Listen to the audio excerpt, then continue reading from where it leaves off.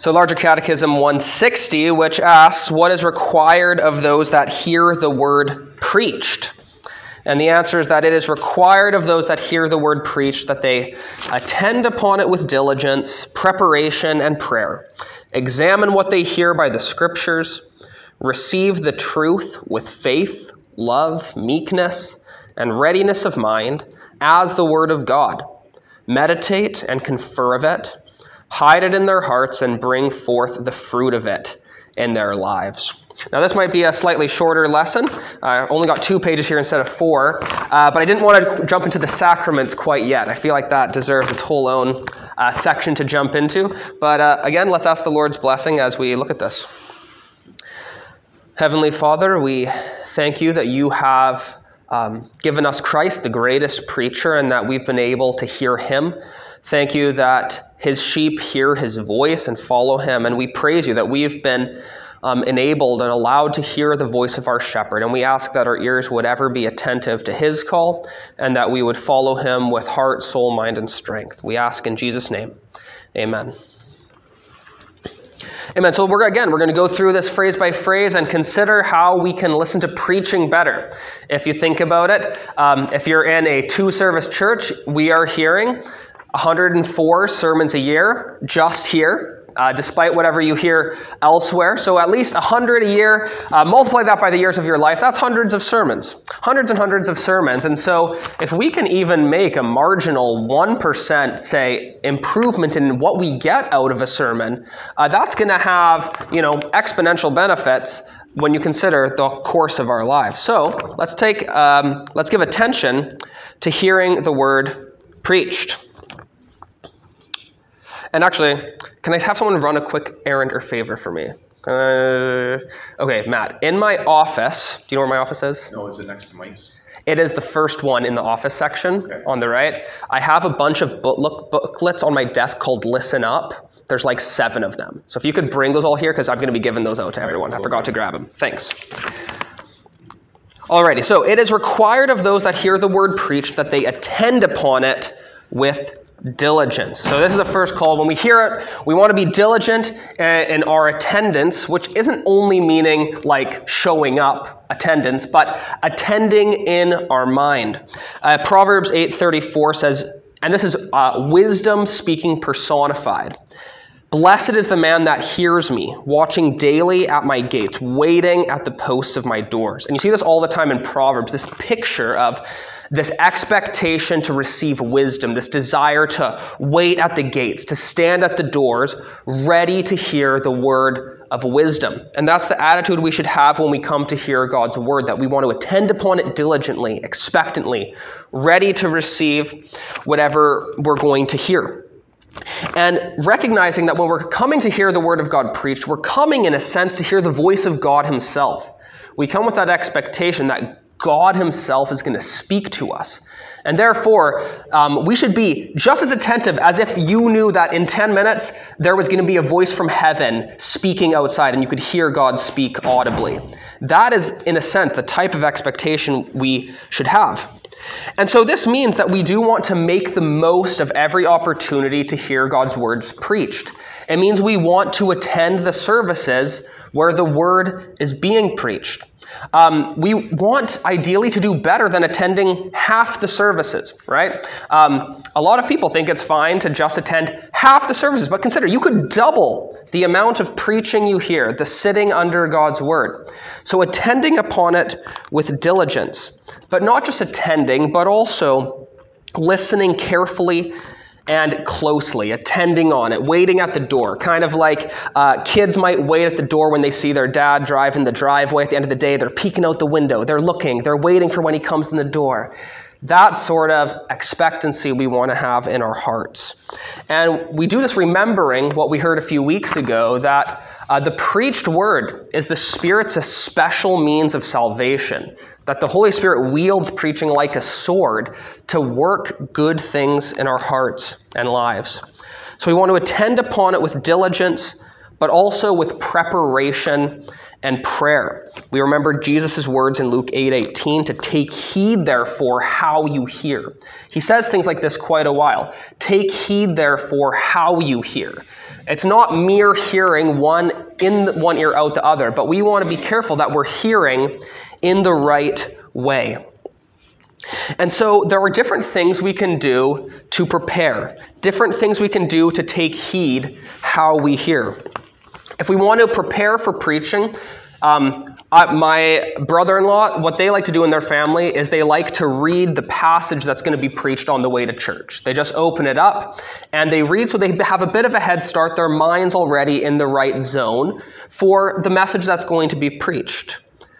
Other ways you can do that is also by pre-praying.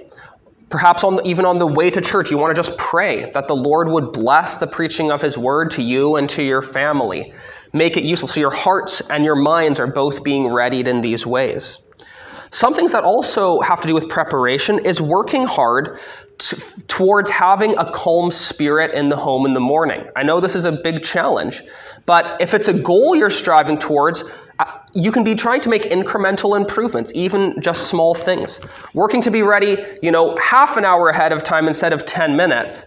Knowing that this isn't just so that you cannot be stressed, but that so your hearts can be best prepared to enjoy the preaching of the word. And so it won't change right away, but that's a way to prepare, working to have calmness in the morning. And if there is stress, if there is friction in the family, seeking to apologize and reconcile it before you come into the worship service. Another way to prepare is by reflecting on confessing your own sins, readying your heart. Whatever, say, burdens, doubts, sins you're carrying, just repent to the Lord, confess them, and come into God's house of worship with a pure heart, knowing that you're already coming in forgiven and cleansed in Christ. And perhaps we don't receive more from preaching because we don't prepare much. We don't prepare our hearts by prayer, meditation, confession, calmness, all these things. And, even in college, they tell you the kids that get the most out of the lectures are the ones that pre-read. And a lot of us don't pre-read, and you miss out on a lot because of that. If you want to get the most out of a trip, you prepare for it, right? A few years ago, I was able to go to New York City, and I knew I only had one day to actually be in New York City. I was visiting a friend upstate, but I'm like, I want to make the most of my one day in New York City. So, I prepared my itinerary. I made sure the route was efficient. I knew what trains I was going to need to get, and I really felt like I saw the whole city. I saw everything I wanted to see. I don't feel like I ever need to go back to New York City. And I had a friend with me. He's like, wow. He's like, that was great. He's like, we did everything. He's like, the last time I was at New York City, I saw like one or two things. He's like, because I didn't prepare. He's like, I got to always travel with you now because you've planned the route to get the most out of it. And that's just sort of a picture of the more you're prepared, the more you're readied to receive the most you can out of something, usually you will receive more out of it. So we prepare, we pray, and then when we come to the word, we want to examine what we hear by the scriptures. Again, that famous passage where Paul comes to Berea, fleeing Thessalonica, because there the Jews were all like, get out of here, you're terrible, we don't want to hear the word. And we read that the Jews in Berea were more noble than those in Thessalonica, in that they received the word with all readiness of mind, right? There's that expectancy thing, and searched the scriptures daily whether those things were so. So receiving the word of preaching, we do receive it as God's authority, but that doesn't mean we receive it naively, that we just, with no will of our own, accept whatever we might hear. Right? People get drawn away to error very easily. But we examine what we hear by the scripture, because the only authority in preaching is the authority of the word of God. So we want to ensure that what's being said is coming from the word of God. And so that's why it's good to have a Bible open, to be following along, to ensuring that what the preacher is saying is coming from and is tied to the text and isn't just his own ideas. And it also means that we don't need to be afraid to, at times, when necessary, question what we're being taught. Doing it humbly and with an open mind to hear what the response might be. But this is even helpful for preachers when I'm asked, hey, did you mean this when you said this? And I can say, oh, no, I was actually thinking this. And it helps me think for the future, okay, when I explained that way, it actually came across a little more like this. Or when I preached this way, that came across as heavy in this way, and perhaps in the future I should nuance it. It's helpful for preachers to hear that sort of feedback. If you're confused, if something feels like it was unbiblical or unconfessional that was said, it's quite all right to speak to a preacher about it and to ask him to clarify, coming humbly, not accusing, but saying, hey, can you help me understand? That's really good. We don't just sit under a preacher and oh, you are all and we can't question you. No, definitely not. Preacher's just a man. We can make mistakes. So we examine what we hear by the scriptures and receive the truth with faith. And this is important because if the truth isn't received with faith, it won't avail us. And that was often the problem with Israel in the Old Testament, which we're told in Hebrews 4:2. For to us was the gospel preached as well as to them, which is actually really interesting. He's talking about the Jews in the wilderness, and he says the gospel was preached to them as well as to us, right? The gospel was in the Old Testament. But the word preached did not profit them, not being mixed with faith in them that heard it. It was an unprofitable message because the faith didn't come in and get mixed with the word. And so if we want to have profit from the word, we want to make sure that our hearts are attending on it with faith. And faith, often in theological terms, is considered to have three components: knowledge, assent, and trust. The first two are sort of obvious. You have to know what's being said to have faith in it. You assent to it, which means you agree with it and consider it to be the truth. But then the heart of faith is that last piece, trust. Trusting what is said. And perhaps two ways to tell whether you're trusting what is being said in the word is whether you are actively seeking to obey its commands, right?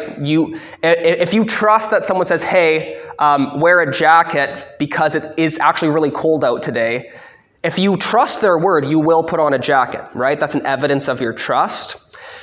Or it will be holding fast to the promises in the word, actually trusting the promises. And you know that you're trusting God's promises when you are setting your mind on them and actually finding some level of peace and composure in your life due to your trust of the promises.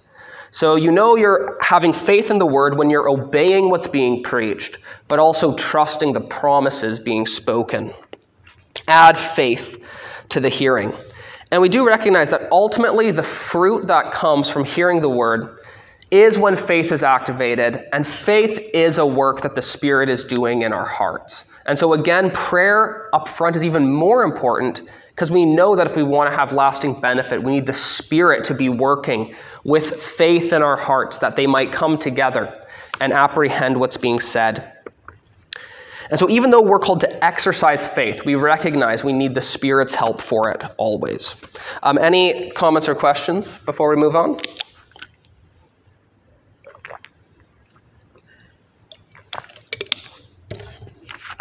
Okay, a few other qualities for how to receive the word preached when we hear it.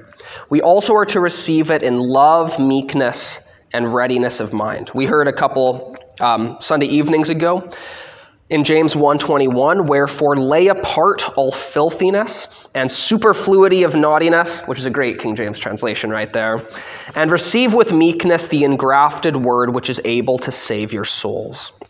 Receiving with meekness this soul-saving word, welcoming it gently, humbly, and with love. And really, we ought to have a great love of the truth, right? Who doesn't love to know what is true and right? And think of, Psalm 119. David is praising. It's almost as if he's praising God, it sounds like it, but he's praising God's word. Your word that's sweeter than honey. Your laws are my delight. Your precepts are my heart's desire. And it's weird to speak of a law being your heart's desire, but because it's God's truth, there's a love for God's word that is like unto our love for God himself. And we receive the word with love because we love the Christ of the word. We love Christ in the word. We love the words of Christ.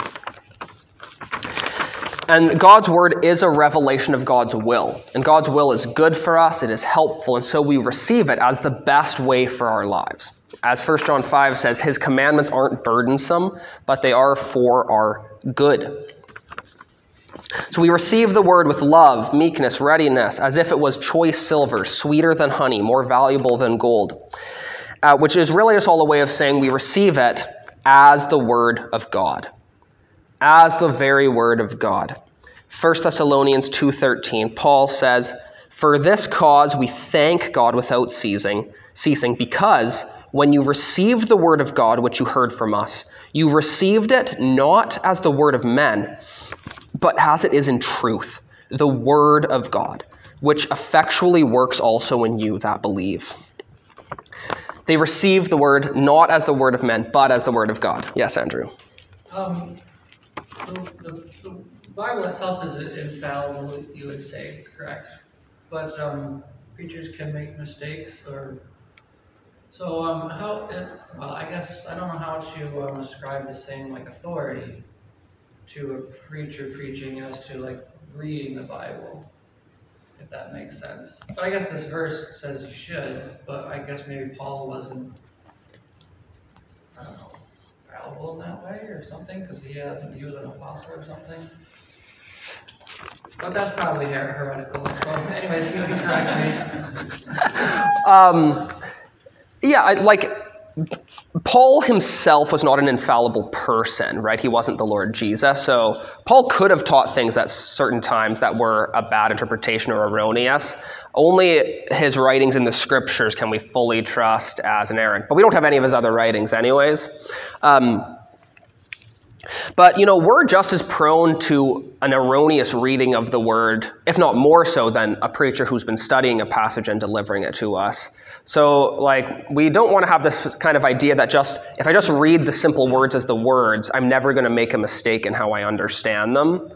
And so I'd say we should have more confidence in a word being preached to us than our own reading, because we don't spend usually 12 hours studying 1 or 2 or 5 or a chapter in order to make sure we get it right. So that is why we care about having trained preachers who know how to even use the original languages so that they can try to deliver us trustworthy interpretations, though they are fallible, right? A preacher's interpretation can fail. And actually, this is even, people have different views of this. I was taught in seminary something I don't agree with, which was that as a preacher, you should never show lack of confidence in your interpretation. They said you should never say, this text might mean this, or it might mean this, or I'm not totally sure this interpretation's right. They're you always have to present confidence to the church so that they can trust the authority of the word. To say, you study it out, and then just pick one and say, this is right. Which I don't think is a good idea. And you listen to John Piper preach, and he'll say, this is a very probable interpretation, but so is this. I lean more this way, but I can't say 100% which is the right interpretation of this verse. I think that's just honest and humble. But to receive it as the word of God, which is important with what we heard before about examining it by the scriptures, right?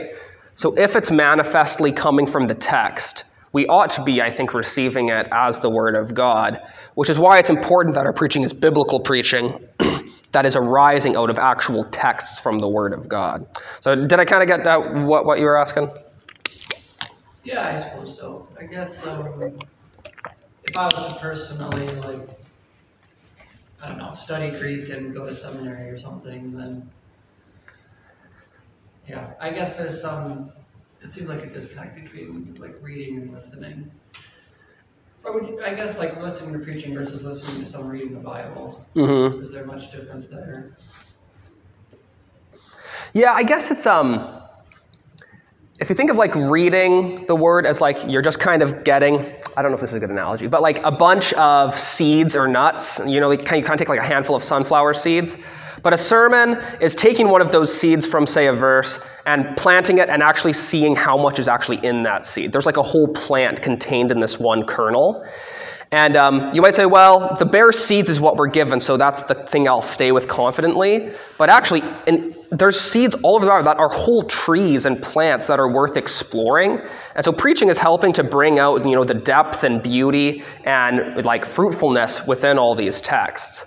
So it might seem like, well, this tree over here doesn't look like the same thing as just the plain nuggets, but it's actually all contained in there. And that's the beauty of like the inexhaustibility of the scriptures. Oh. But you could say like with the guidance of the Holy Spirit, you can get that all in like personal devotions. I guess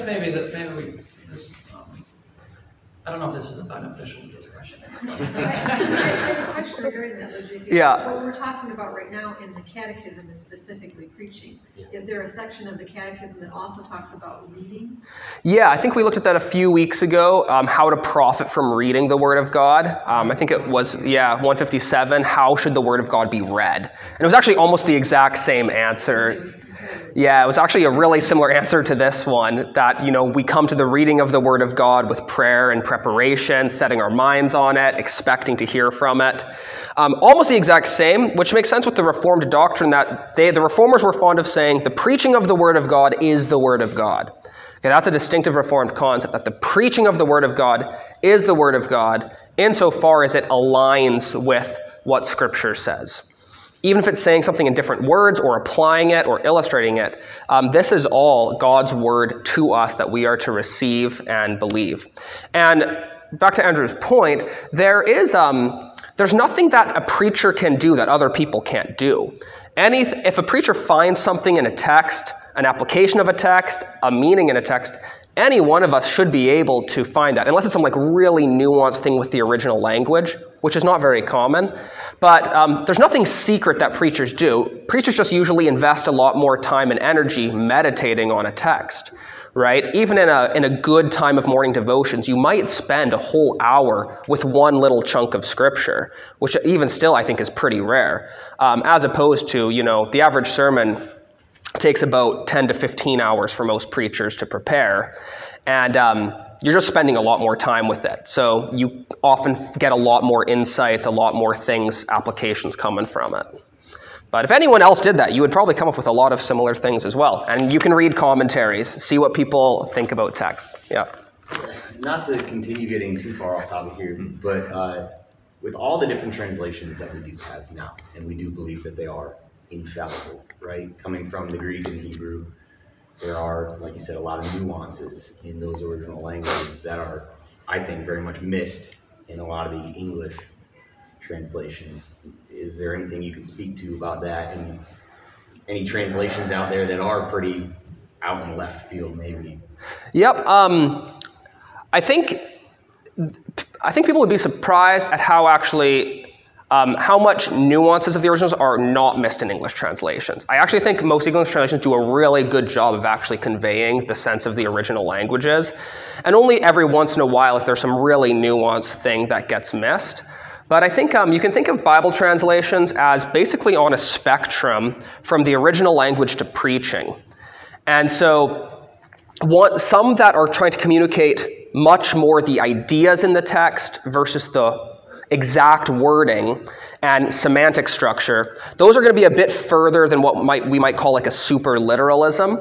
But I still think they retain that vein of the Word of God, because preaching's the Word of God. So even a paraphrase of Scripture, if it's a good paraphrase, is still the Word of God in the sense that it might just be more like a devotional commentary on the Word, but it's conveying the ideas of Scripture. So I think there is a place and a use for more wooden, literal, interlinear translations. There's a place for slightly looser, more understandable translations. There's a place where paraphrases can even be helpful for your own personal devotions, all the way to commentaries on the Word, to the preaching of the Word. So I think we don't want to reject any theory of translation outright to say you should never have what might be called a dynamic equivalent translation, where they're trying to convey the ideas and being a bit looser with the structure. I think there's a useful place for all of them. A couple translations I think are really good. I really think the Christian Standard Bible is probably one of the best right now. The ESV is a pretty good translation. The New King James is a really good translation. That one has a lot of notes on like original manuscripts, which can be helpful if you're interested in that sort of thing. The NIV is actually a really good translation. People like to diss it, but it's actually an excellent translation. Or especially, this one's mostly only online, but the New English translation is really, really good because it has study notes and the translators tell you, here's why we decided to translate this verse this way. And they actually justify all their translations. They'll even show their debate. We thought this, but here's why we went with this. So that's helpful to gain some transparency. So yeah, that's the NET, the New English translation. But good question. We receive it as the Word of God. And so there are times as well when we're hearing preaching that we do want to distinguish between the divine principle and the personal application, right? So it's important for preachers to apply the Word of God, but not every application of the Word of God is to be received as the Word of God. Sometimes an application might veer more towards the territory of suggestion, which isn't wrong. We just have to know, and it's helpful for a preacher to distinguish this, because we ought to all agree on the principles, right? So for instance, a really common one that's perhaps controversial is we agree with the principle that children need to be raised in the fear and admonition of the Lord. But in the application of that principle, some people might passionately feel that homeschooling is the best application of that. Others might think Christian private schools, or perhaps even public schooling with really good parental home guidance. Those are all different ways to apply the principle everyone agrees on. So we want to make sure we're agreeing with the principles, but recognizing that at times a pastor might apply something in a way that's not as binding as the principle itself. Does that make sense?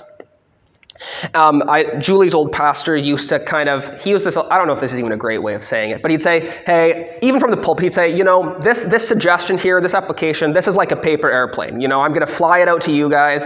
And if you want, you can pick it up and fly it yourself, or you might crumple it up and put it in the trash. But it's been helpful to me, maybe it'll be helpful to you, So for instance, even something like this, I might say, my brother-in-law, they read the passage on the way to church. There's no binding command you have to do that, but that might be a really helpful idea to apply the Word.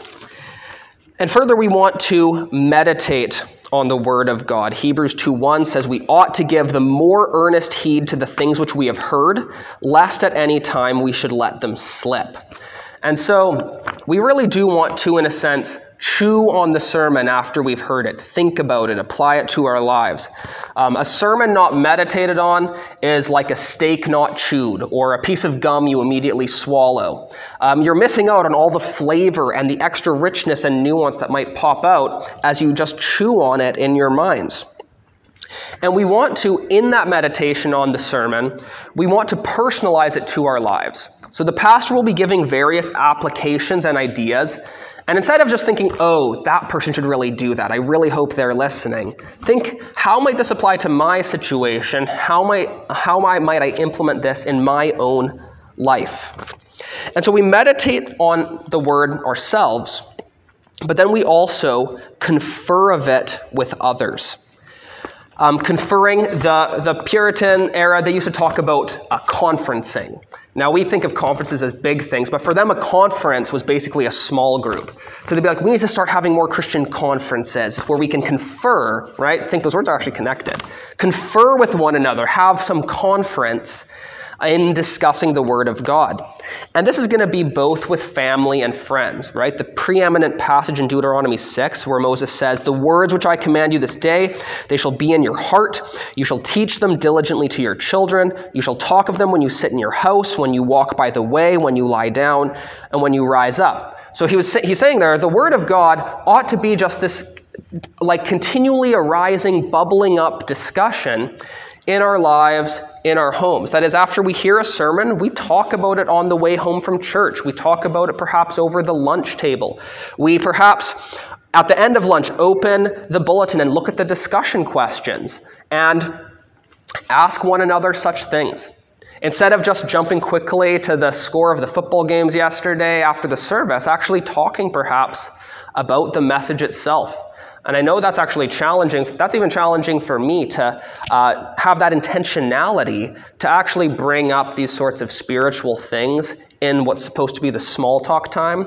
But usually, if your experience is anything like mine, whenever someone does bring up, oh man, this aspect of the sermon really hit me, those are the conversations you enjoy most and you find the most benefit from. And so I think we just need to be a little bit more bold at times and actually being intentional with those sorts of things.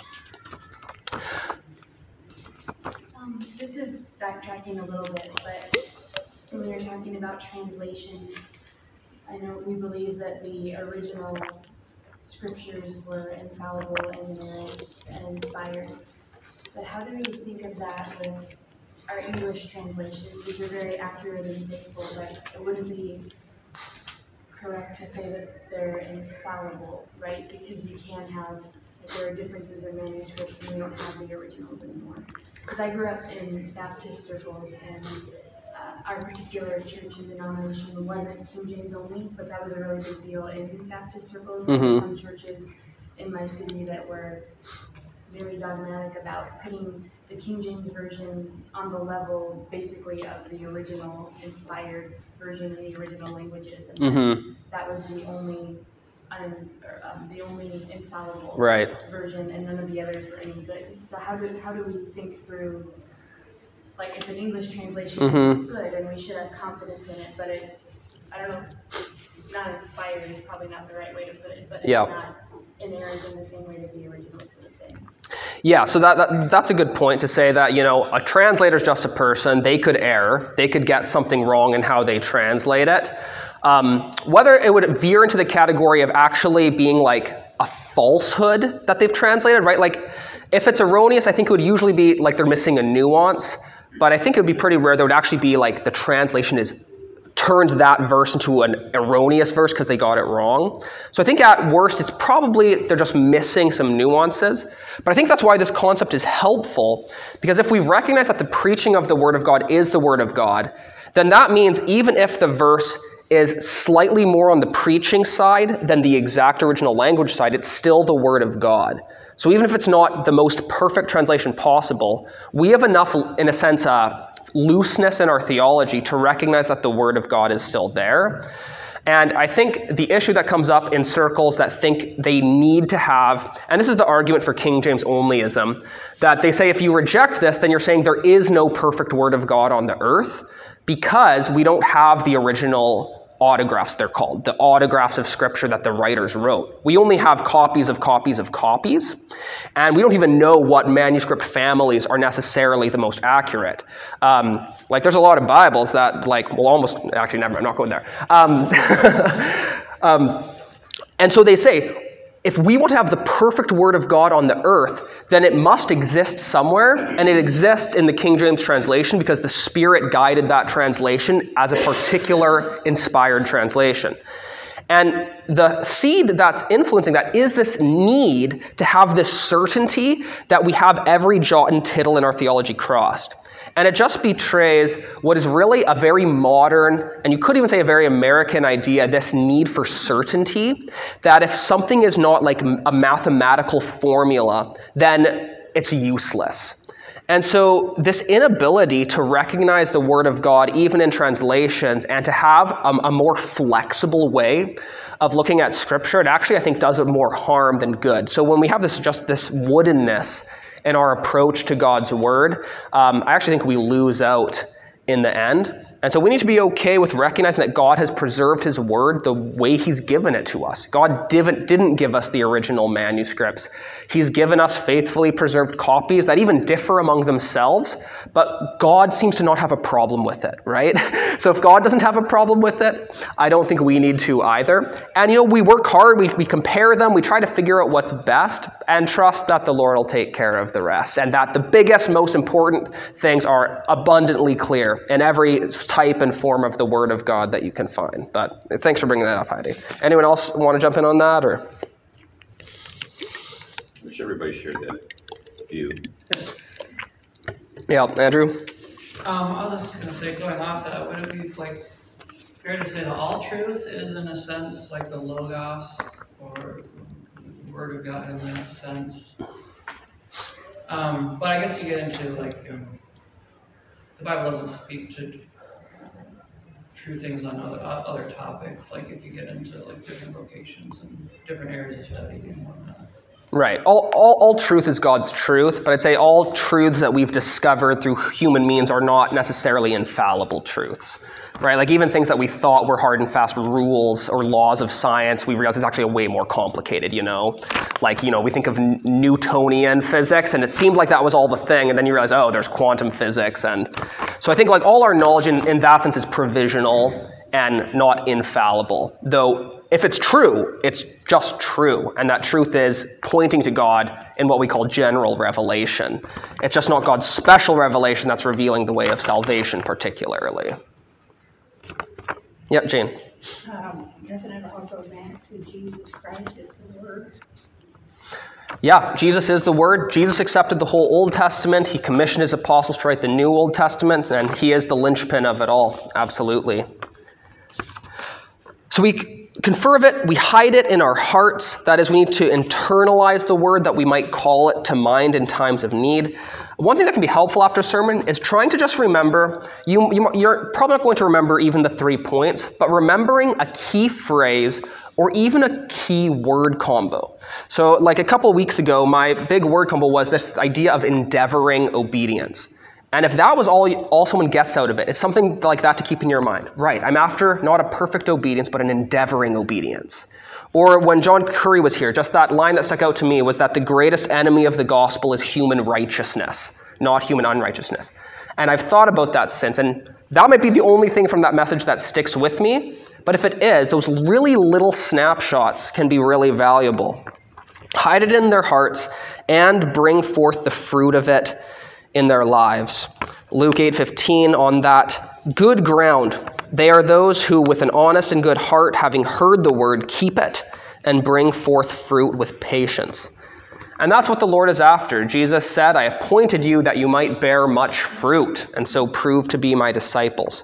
And preaching is like water for the soil of our hearts that helps produce fruit in our lives. And fruitfulness, we don't harvest every season. Our harvest is at the end of our lives, and we are a slow growth. The fruit comes slowly over time. And it might feel discouraging in the short term, but you have to look back over 5 years, 10 years, 15 years, 20 years in the faith, and hopefully in the longer time period you see, thank the Lord, I'm not what I was. He's been working on me slowly and consistently. So if you're discouraged, take a bigger time frame. That's often helpful. And a life of this faithful reception of the word, week in, week out, Lord's Day by Lord's Day, it does yield fruit in the lives of God's people, a harvest of righteousness. And many Christians think they can neglect preaching. They think I can read the Word of God on my own. But all groups of Christians, all denominations that have tried to jettison preaching, thinking our worship service will be more relevant if we just have discussion groups, none of them are around anymore. They all dissolve because preaching is one of the best sustainers of life in the faith community. It's this unifying central pin that we unite around, the Word of God. We hear the same words together, and it's an essential help for maintaining consistency in faith in the long haul. Preaching is important. And I've got for y'all, I don't have enough for everyone, perhaps one per household. I've got 7 of these booklets called Listen Up by Christopher Ash. I snagged these from a free resource table at Harvest last week. And I read this book this booklet a few years ago, and it's really excellent. I was perusing it again, and it's a practical guide to listening to sermons. How great is that? If we're going to be listening to sermons every week for our lives, a practical guide for how to do it would be great. So I encourage you, take one per household. I got 7, but don't be shy. If you want it, come get it. Christopher Ash. And just, at the end, he has 7 suggestions for how to encourage good preaching in your church. So he has some good tips there. Anyways, good discussions today. I'm glad we filled out my shorter lesson time. But let's pray as we come to hear preaching again. Heavenly Father, we do ask that you would help us to be humble and ready to receive your word this morning. We ask that you will bless your preacher with the power of your Holy Spirit to clearly communicate the truth of the Scriptures and to communicate the Word of God to us, that we would receive it as the Word of God. And not only that we would receive it into our hearts, but that we would meditate on it and confer on it with one another, and that we would see a harvest of righteousness from this sowing of the seed. And so we ask that your Spirit would do this in us, ready our minds and hearts. For Jesus' sake we pray. Amen.